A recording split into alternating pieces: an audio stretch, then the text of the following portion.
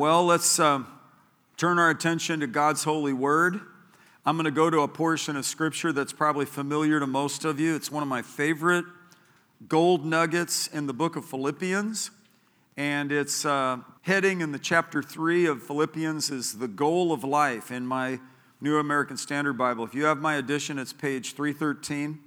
And it is Paul the Apostle talking about something that I think is always important for our lives, and that is to be forward-oriented, to be progress-oriented, and to be persevering and have an adamant kind of commitment to it. I'm not a sentimentalist, far from it, you know.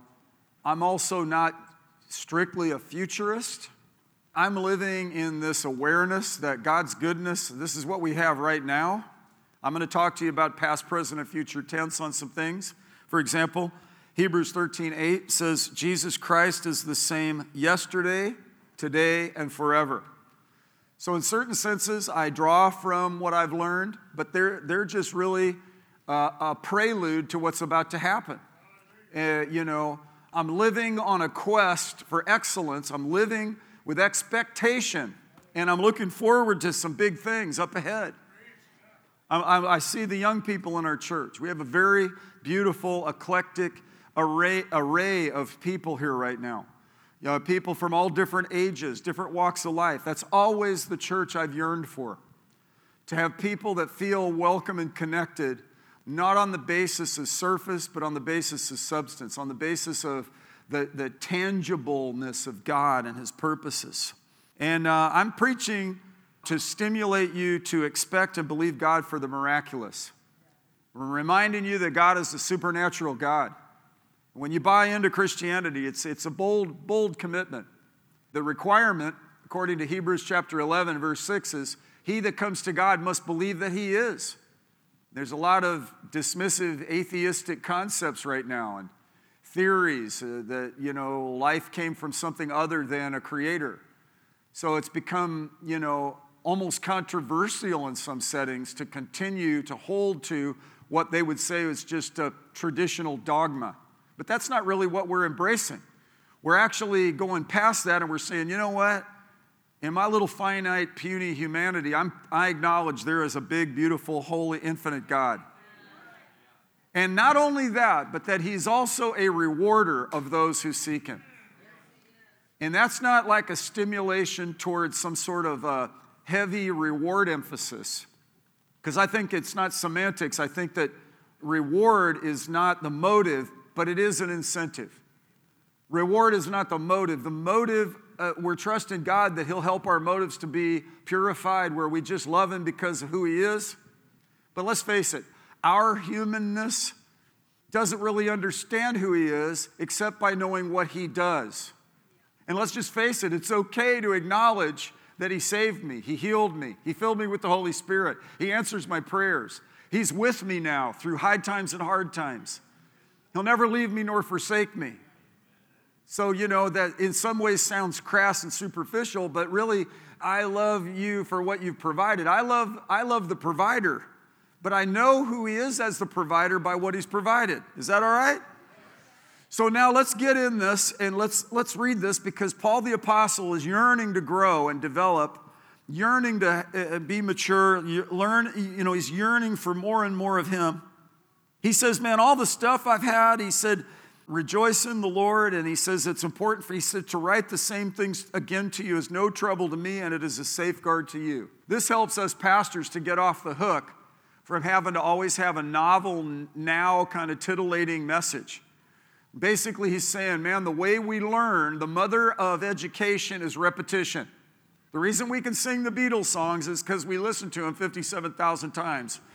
Well, Paul the Apostle, let's just go down this list here. He says, beware of the dogs, beware of evil workers, beware of the false circumcision. And then he says, we are the true circumcision, worship God in the Spirit and glory in Christ Jesus and put no confidence in the flesh. He said, although I myself might have confidence even in the flesh, if anyone else has a mind to be confident, have confidence in the flesh, I far more. So Paul goes into this sort of silly argument to make a point. He said he was circumcised the 8th day of the nation of Israel, of the tribe of Benjamin, a Hebrew of Hebrews. As to the law, a Pharisee. As to zeal, he persecuted the church. As to the righteousness which is in the law, found blameless. But whatever things were gained to me, those things I have actually counted as loss for the sake of Christ. So he's saying, all my pedigree, and he could say also in another setting, he talked about his Roman citizenship, he talked about his prestigious education, he talked about the milestones of his life. He was a highly intelligent human being, and that was, however, not the basis of his sense of value. That was not what he prioritized. And then he starts getting hardcore here and bottom lines it. He said, more than that, I count all things to be loss in view of the surpassing value of knowing Christ Jesus, my Lord. In view of the surpassing value of knowing Christ Jesus, my Lord. Young people, listen to this. This is an elder sage from 2,000 years ago saying, been there, done that, tried out all the techniques, tried to be in the prestigious zones. In fact, I was. And he said, you know what really the bottom line of life is getting to know Jesus. Getting to know about Jesus, getting familiarized with the Word of God, becoming acclimated to the things of the Lord in a really practical way and walking it out through a lifespan. You will not regret it. Then he said this, he said, for whom I have suffered the loss of all things and count them but rubbish so that I may gain Christ. So his Ferrari collection, he just said, yeah, that's not that big a deal. There's just some cars from Italy, you know. He might have had a whole barn full of red Ferraris, prototype Ferraris, and he said, that's not that big a deal. It's just cars. In fact, I had some friends that their father collected art. In fact, there's a whole museum named after him of his art, and they said they're just paintings. And it'd blow your mind if I told you Rembrandt, Picasso, Van Gogh, the who's who of the art history. It's just paintings. And that's true. As much as I appreciate Beethoven writing music deaf, and I'm fascinated by the art of it. I'm fascinated by it. I'm fascinated by scientific minds who figure stuff out. Aren't you? But listen to this, because this is what I want to get over to you personally. He said, and may be found in him, verse 9, not having a righteousness of my own derived from the law, but that which is through faith in Christ, the righteousness which comes from God on the basis of faith. Hebrews chapter 5, I think it's verse 12, 13, it says that the definition for the mature is that they're not just drinking milk, but they desire meat, and that immaturity is defined as people who are not familiar with the ABCs of man's righteousness, one translation says. Acquainted with righteousness. In righteousness you'll be established. You'll be far from oppression and you will not fear. In fact, condemnation keeps us out of faith. Condemnation keeps us out of advancement. And that's why the prophecy that Pastor Patsy shared, it's very apt right now. It's edification, it's exhortation, and it's comfort. It lifts up Jesus. And what it lifted up was that he who knew no sin was made to be sin on our behalf so that we might actually be made the righteousness of God in Christ. And Paul said, I don't have a righteousness of my own consisting of works. It's based on faith in Jesus. Hallelujah.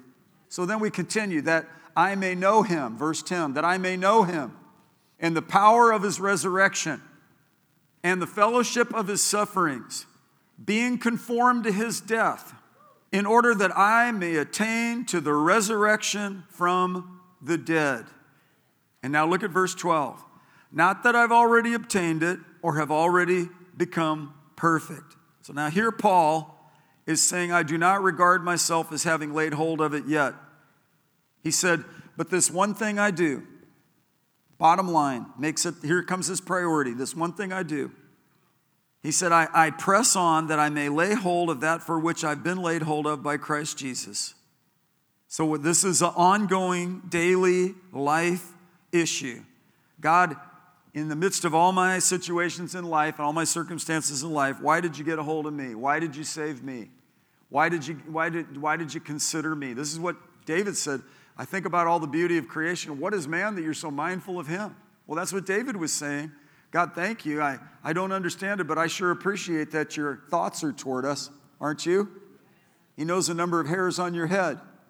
He said, verse 13, brethren, I do not regard myself as having laid hold of it yet, but one thing I do, forgetting what lies behind and reaching forward to what lies ahead. Everybody say, reaching forward to those things which are ahead. That's the New King James. And then verse 14 said, I press on toward the goal for the prize of the upward call of God in Christ Jesus. You ever stand tippy-toe? You ever stand craning your neck, trying to scan the horizon? Dick Mills writes that shading your eyes and trying to peer out to the distance, he said, these are all expressed by the phrase reaching forward. Everybody say reaching forward. When my wife was giving birth to our first child in the hospital, and all I was doing, I was a Lamaze coach, and I drove her to the hospital. I mean, and we had a natural/supernatural birth. We did not have medical insurance, and she did not have any anesthetics. It was all old school. One of the great things was when she went like this. And that was a deep thing for me. That was one of my memories before Chelsea was born, is that somehow I was needed in that situation. Actually, you did pretty good without it, but you made me feel welcome. Everybody say reaching forward.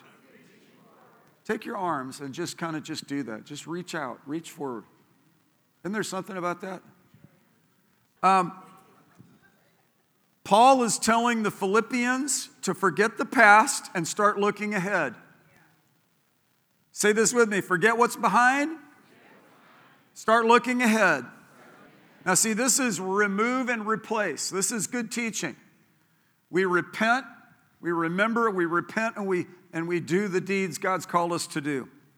And so, he knew what he was talking about. Because when we first see him in Acts chapter 8, he is persecuting the church. In fact, he said, concerning zeal, I persecuted the church. And he consented to the stoning of Stephen. He held the coats of the people so they could have a better swing with their arms. Brutal, harsh, cold. Paul had to learn to put such negative memories behind him and get on with life. One point he said, I'm guilty of no man's blood. He understood the shed blood of Jesus washed away Paul's negative memories of his past. He had to put them behind him.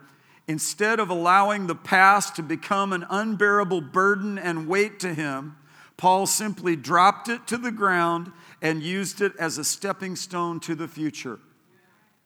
Reaching forward is a good exercise for all of us. It stimulates Bible hope when we keep reaching forward. You can't have rosy thoughts about the future if you maintain the blues about the past. It puts us in a state of expectancy. It puts us in a state of expectancy. Not that I've already obtained it, I've already been made perfect, but this one thing I do, forgetting those things which lie behind, reaching forward to what lies ahead, I press on toward the goal of the prize of the upward call of God in Christ Jesus. Doing this declares that what has been is only a prologue of what will be.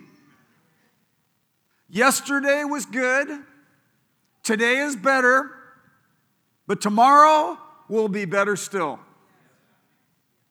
In Jeremiah chapter 29, he prophesied to those that were in exile, that had been taken captive by cruel Babylonian, humanistic, idolatrous, harsh people that had a sophisticated society that was devoid of God. They had developed their own systems. They were prideful in it. They were harsh as harsh could be. And Daniel and others were pulled out of the context of the security of the law and the prophets and the wholesomeness of their dietary laws and their patterns of worship and their culture as a family and their love and worship of the one true God. And they were pulled and jerked and catapulted into a terrible setting for 70 years. But that's where Jeremiah said, listen, man, when you're in that situation, don't decrease but increase. Get married, have babies, raise your babies, help your babies to grow up, and then find the mates, and then get them married, and then have babies. Plant gardens and eat the fruit of it. Do not decrease but increase. And always look out for the welfare of where you are, because where you sow welfare, you'll reap welfare. It'll be good for you, which is an admonition of Old Testament version of the golden rule. Do unto others as you'd have them do unto you. This scenario training. It's like, not if, but when it gets weird, here's how I want you to deal with it.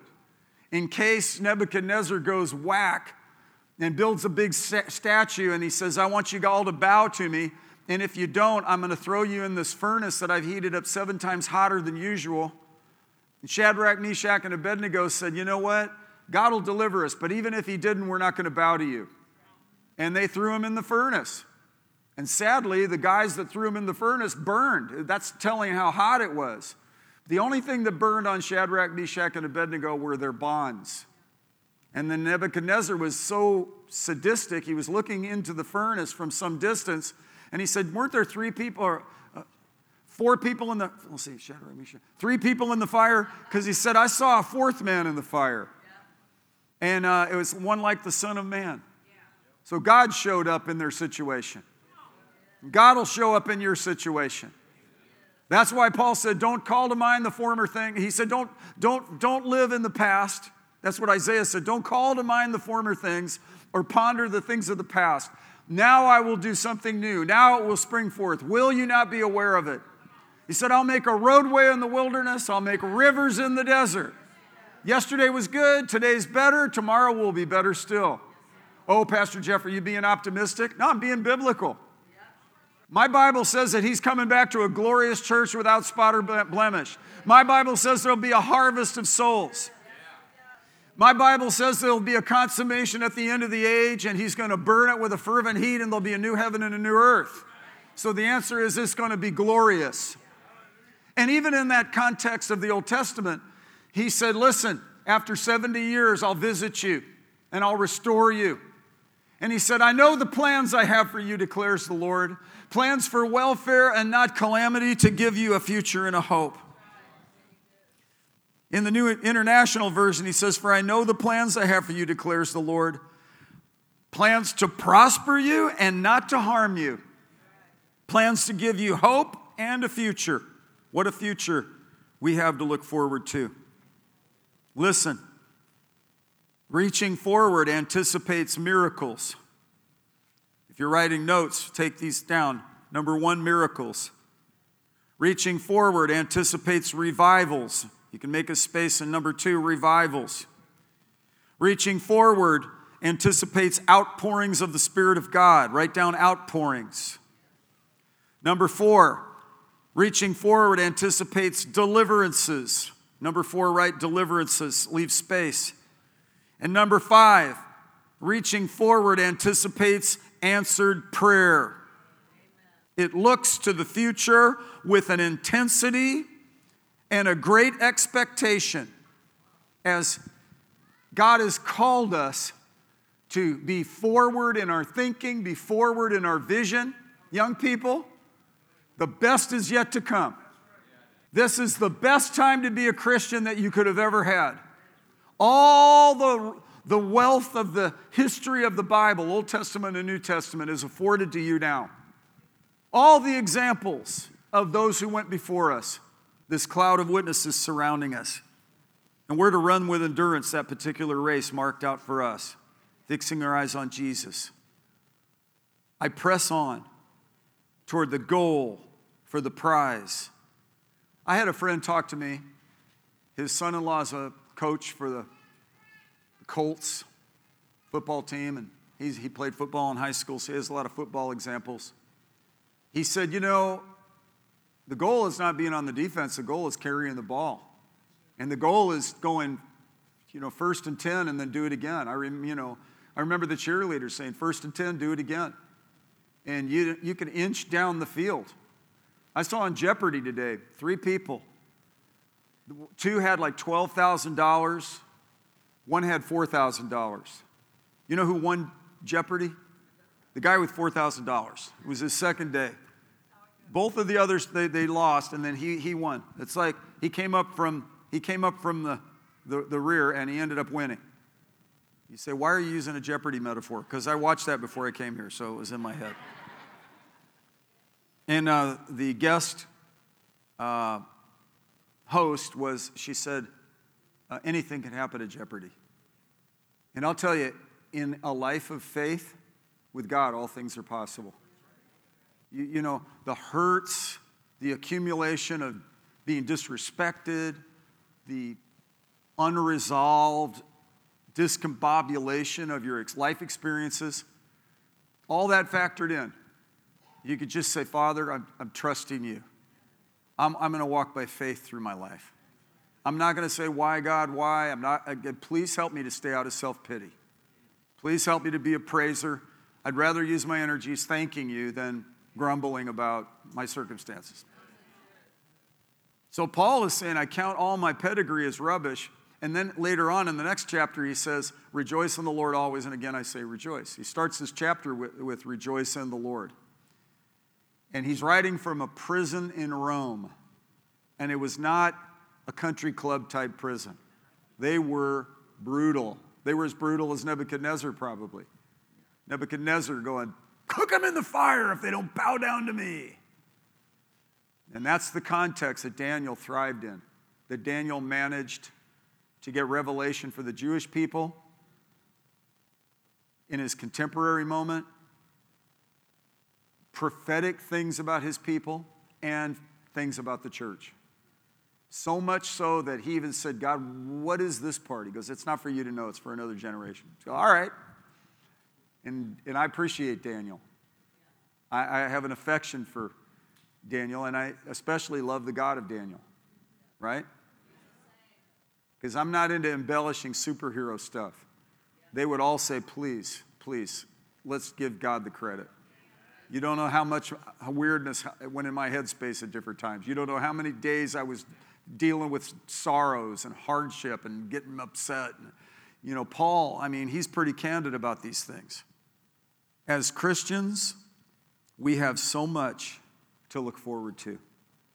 The salvation of our whole families, the evangelization of the world, the reviving of our churches, and most of all, the blessed hope, the return of Christ, the bridegroom, for his bride, the church.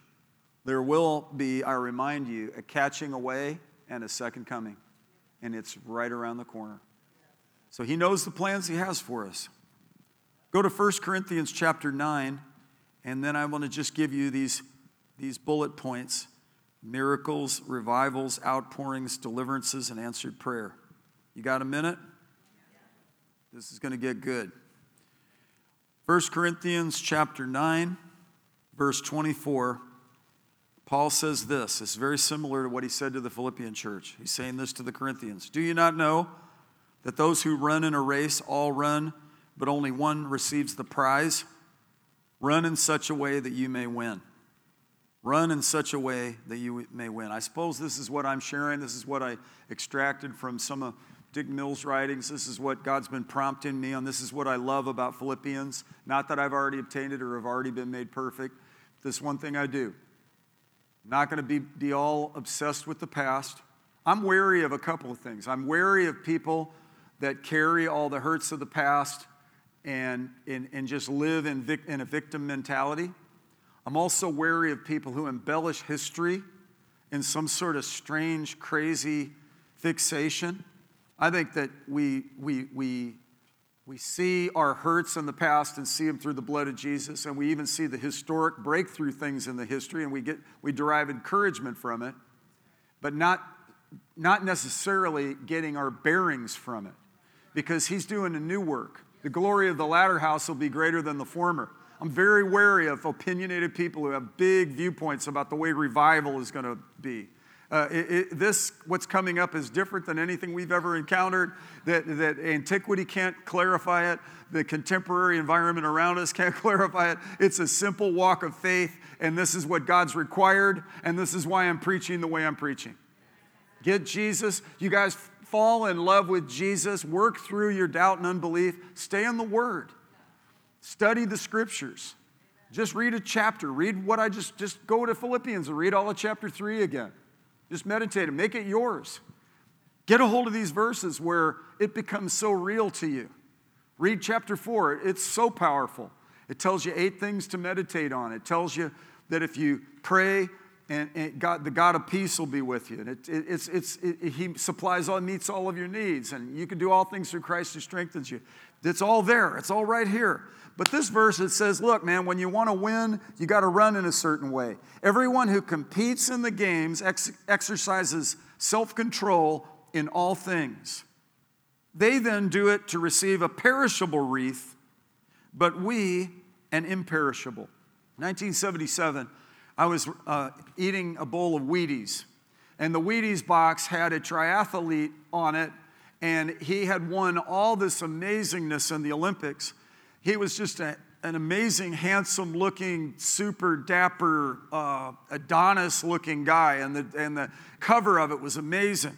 And I read this verse right while I was looking at that. I was looking at it thinking, why didn't I go to track and field? Why didn't I work out like this? And it was kind of one of these youth, young man's disease kind of evaluations, And I went out to pray, but God was showing me, look, that's for a perishable wreath.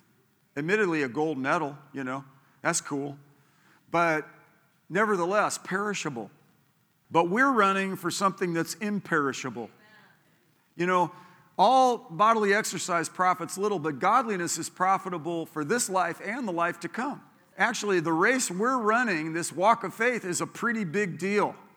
People are attached to your obedience. You're actually created in Christ for good works, which He's prepared beforehand for you and I to walk in them.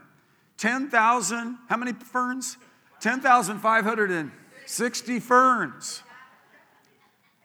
So God has an army marching through this land. Deliverance is their song, healing is in their hand, and everlasting joy, gladness is in their heart. And in this army, we have got a part. Get aware of this. Your value, your intrinsic value, the beauty of God's love manifests to you by sending Jesus to die for you. To the Jew first and also to the Greek. For therein is the righteousness of God revealed from faith to faith. I am not ashamed of the gospel, because it is the power of God to salvation to everyone that believes. How many of you believe? I mean, seriously. I believe, therefore I speak. I believe, and it causes me to have my actions match up with my words. I'm committed to follow God. He tells me to go to church. I practically live here. Through the pandemic, we were here sometimes 14 hours a day praying. God answered so many prayers. I'm telling you, I'm in such a great position right now. I'm so thankful for what Jesus is doing to this church. It's absolutely amazing what the Lord's doing. He answered all my prayers through that time on such emphatic, detailed level. And I want to talk to you about miracles, revivals, outpourings, deliverances, and answered prayer. But listen to this. It says, therefore I run in such a way as not without aim. I box in such a way as not beating the air. But I discipline my body and make it my slave, so that after I have preached to others, I myself will not be disqualified. Paul had a passion for follow-through, for integrity, and for longevity. And he had such a goal on it. He said, I don't want to flail my arms in the air. I want to make my blows count. I don't want to just run aimlessly. I want to run with aim. Let me tell you, reach forward to what lies ahead. To the goal of the prize of the upward call of God in Christ Jesus. I realize there have been some challenges, but God has done some amazing things, hasn't He? The definition for miracles, if you're writing this down, is any amazing or wonderful occurrence. Any amazing or wonderful occurrence. I believe in miracles. I believe in the God of the miraculous. He is supernatural.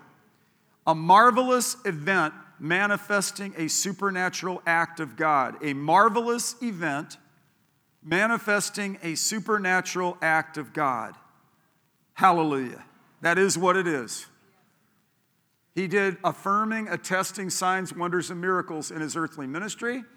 Then the early church, he said, these signs shall follow those who believe. So Friday nights I've been teaching with the aim of stimulating faith for the miraculous. Not only miraculous, but also revivals, outpourings, deliverances, and answers to prayer. Revivals.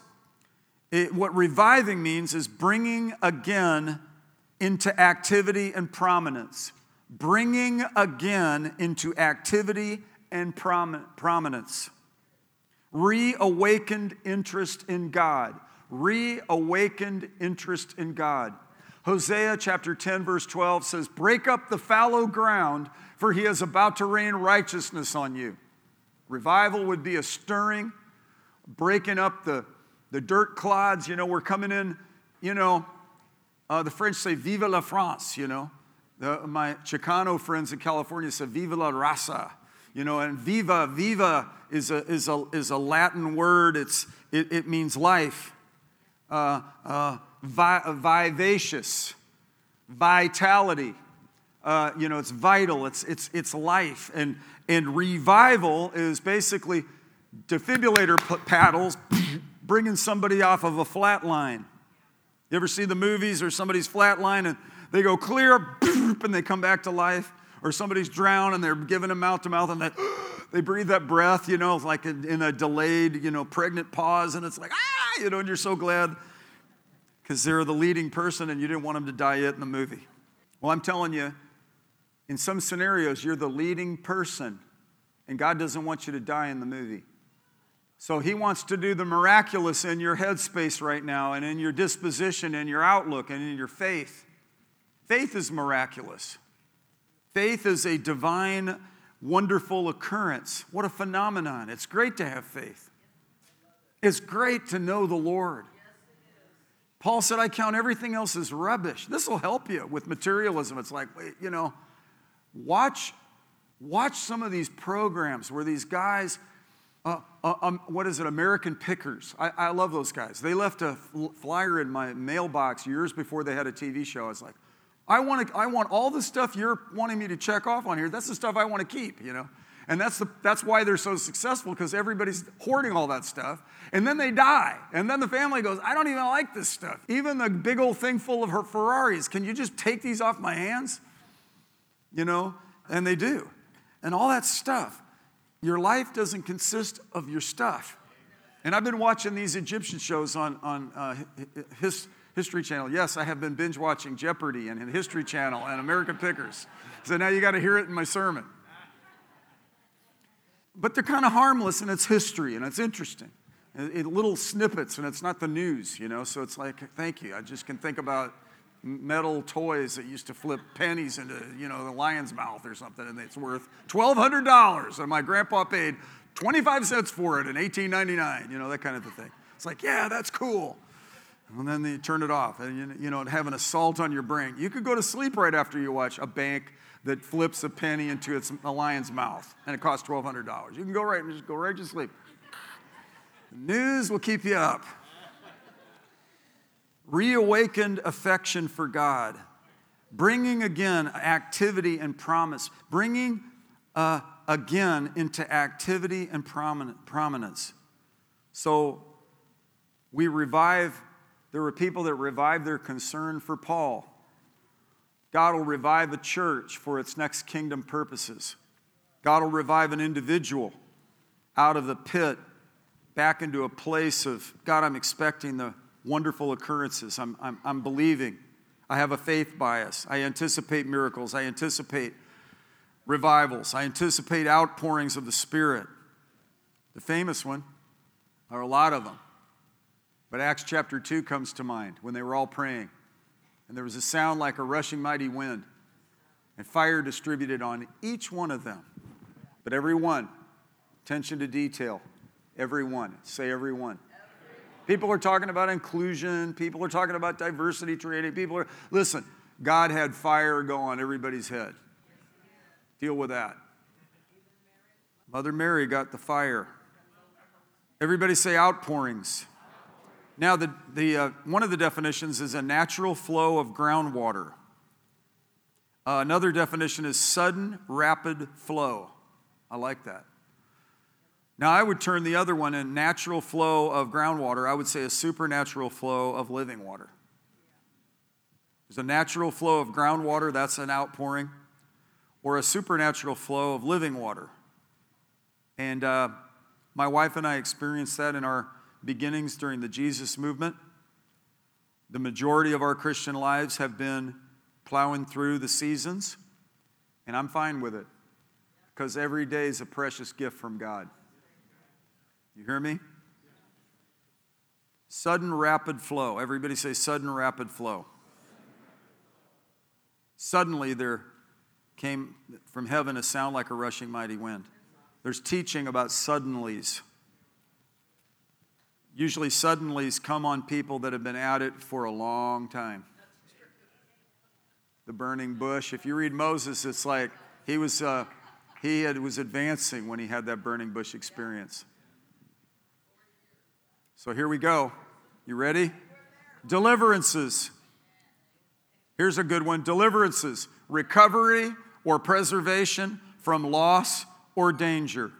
Recovery or preservation from loss or danger. Joel 2 said God will restore to us the years the locust has eaten. He's the God of restoration. He's the God of that future and hope. I know the plans I have for you, declares the Lord. Plans for welfare and not calamity, to give you a future and a hope. Plans for welfare and not calamity, to give you a future and a hope. Let that get in your spirit. Let this cause you to anticipate. Revive your confidence. See, what happens when you get beaten down by the circumstances is you start to manage your expectations. And listen, as a minister, I do not want to project false hope. That's cheapo. I don't want to do that. Everything I'm teaching you right now, I've studied and prayed about diligently. I've sought the Lord about it, and I've lived it. At this point, I can say now, for decades. And the Bible says to be ready in season and out of season. And so there's this responsibility I have as an equipper to remind you of this simple thing, that God does miraculous things. Who in here got saved when you asked Jesus in your heart? That new birth experience is the highest category of the miraculous. When Lazarus got raised from the dead, that was certainly big. But the greater miracle is a new birth. That supersedes a literal raising from the dead. And God, there are a lot of examples of a raising of the dead in the Bible.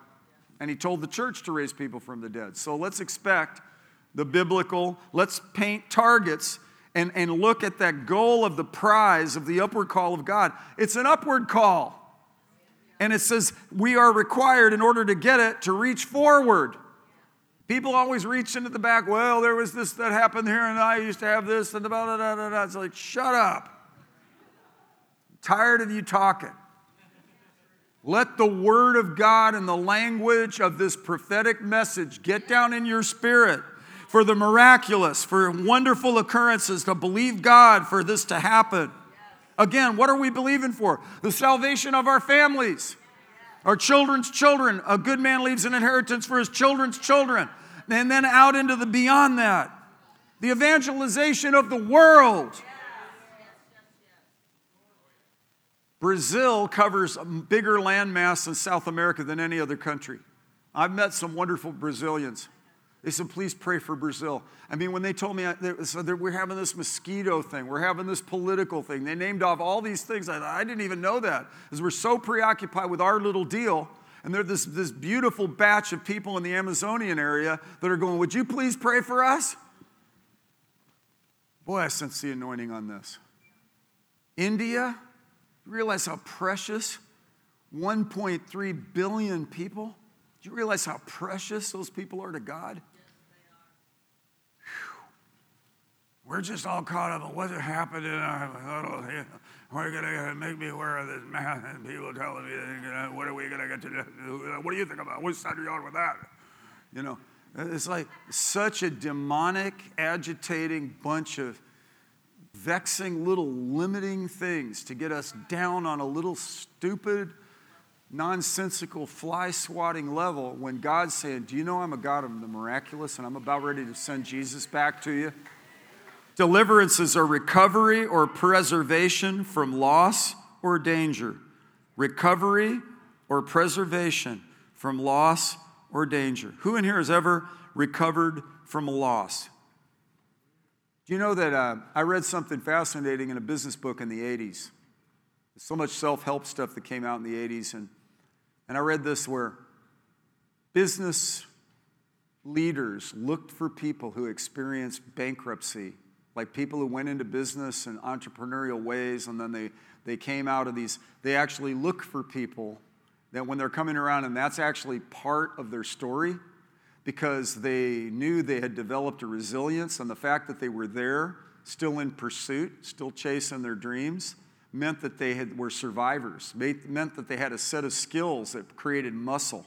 I had to reread it because I thought, no, this would disqualify them. And they're saying, no. In fact, when people recover from loss, when I broke my arm in high school, the doctor said, that will be the strongest place on your body. And because I broke it from here to here, and the humerus bone, and there was not anything humorous about it.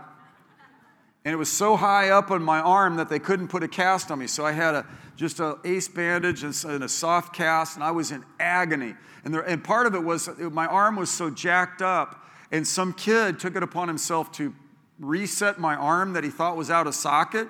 So he grabbed my hand and he went tugged it for about 15 times, and its scissors sawed my bicep, and it blew up like a big blue balloon.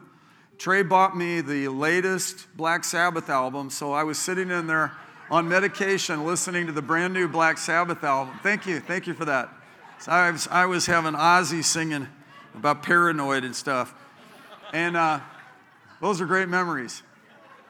We had a swimming pool, so after about 2 weeks, I thought, well, I'm going to jump in the pool because my arm is all hot. I jumped in the pool. When I hit the water, it went, and I'm telling you, I was underwater going. I don't know if trees make noise when they fall when nobody's there, but I knew I was screaming under the water when I jumped in there. But I recovered.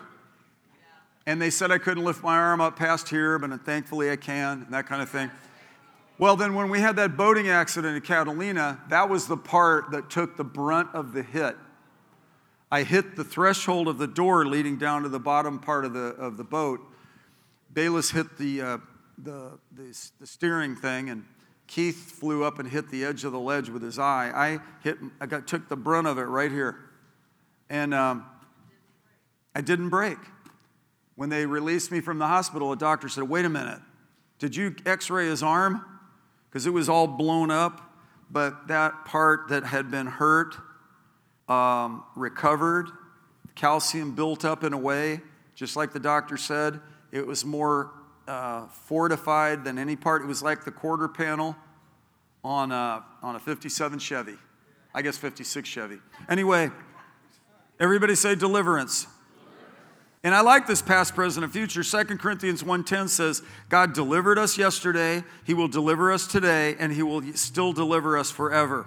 Say this with me. Jesus is the same yesterday, today, and forever. Lastly, answers to prayer. How many of you are believing God for some things? Stay in faith. Realize God's miraculous. Realize God is extraordinary, supernatural. He only does wondrous things.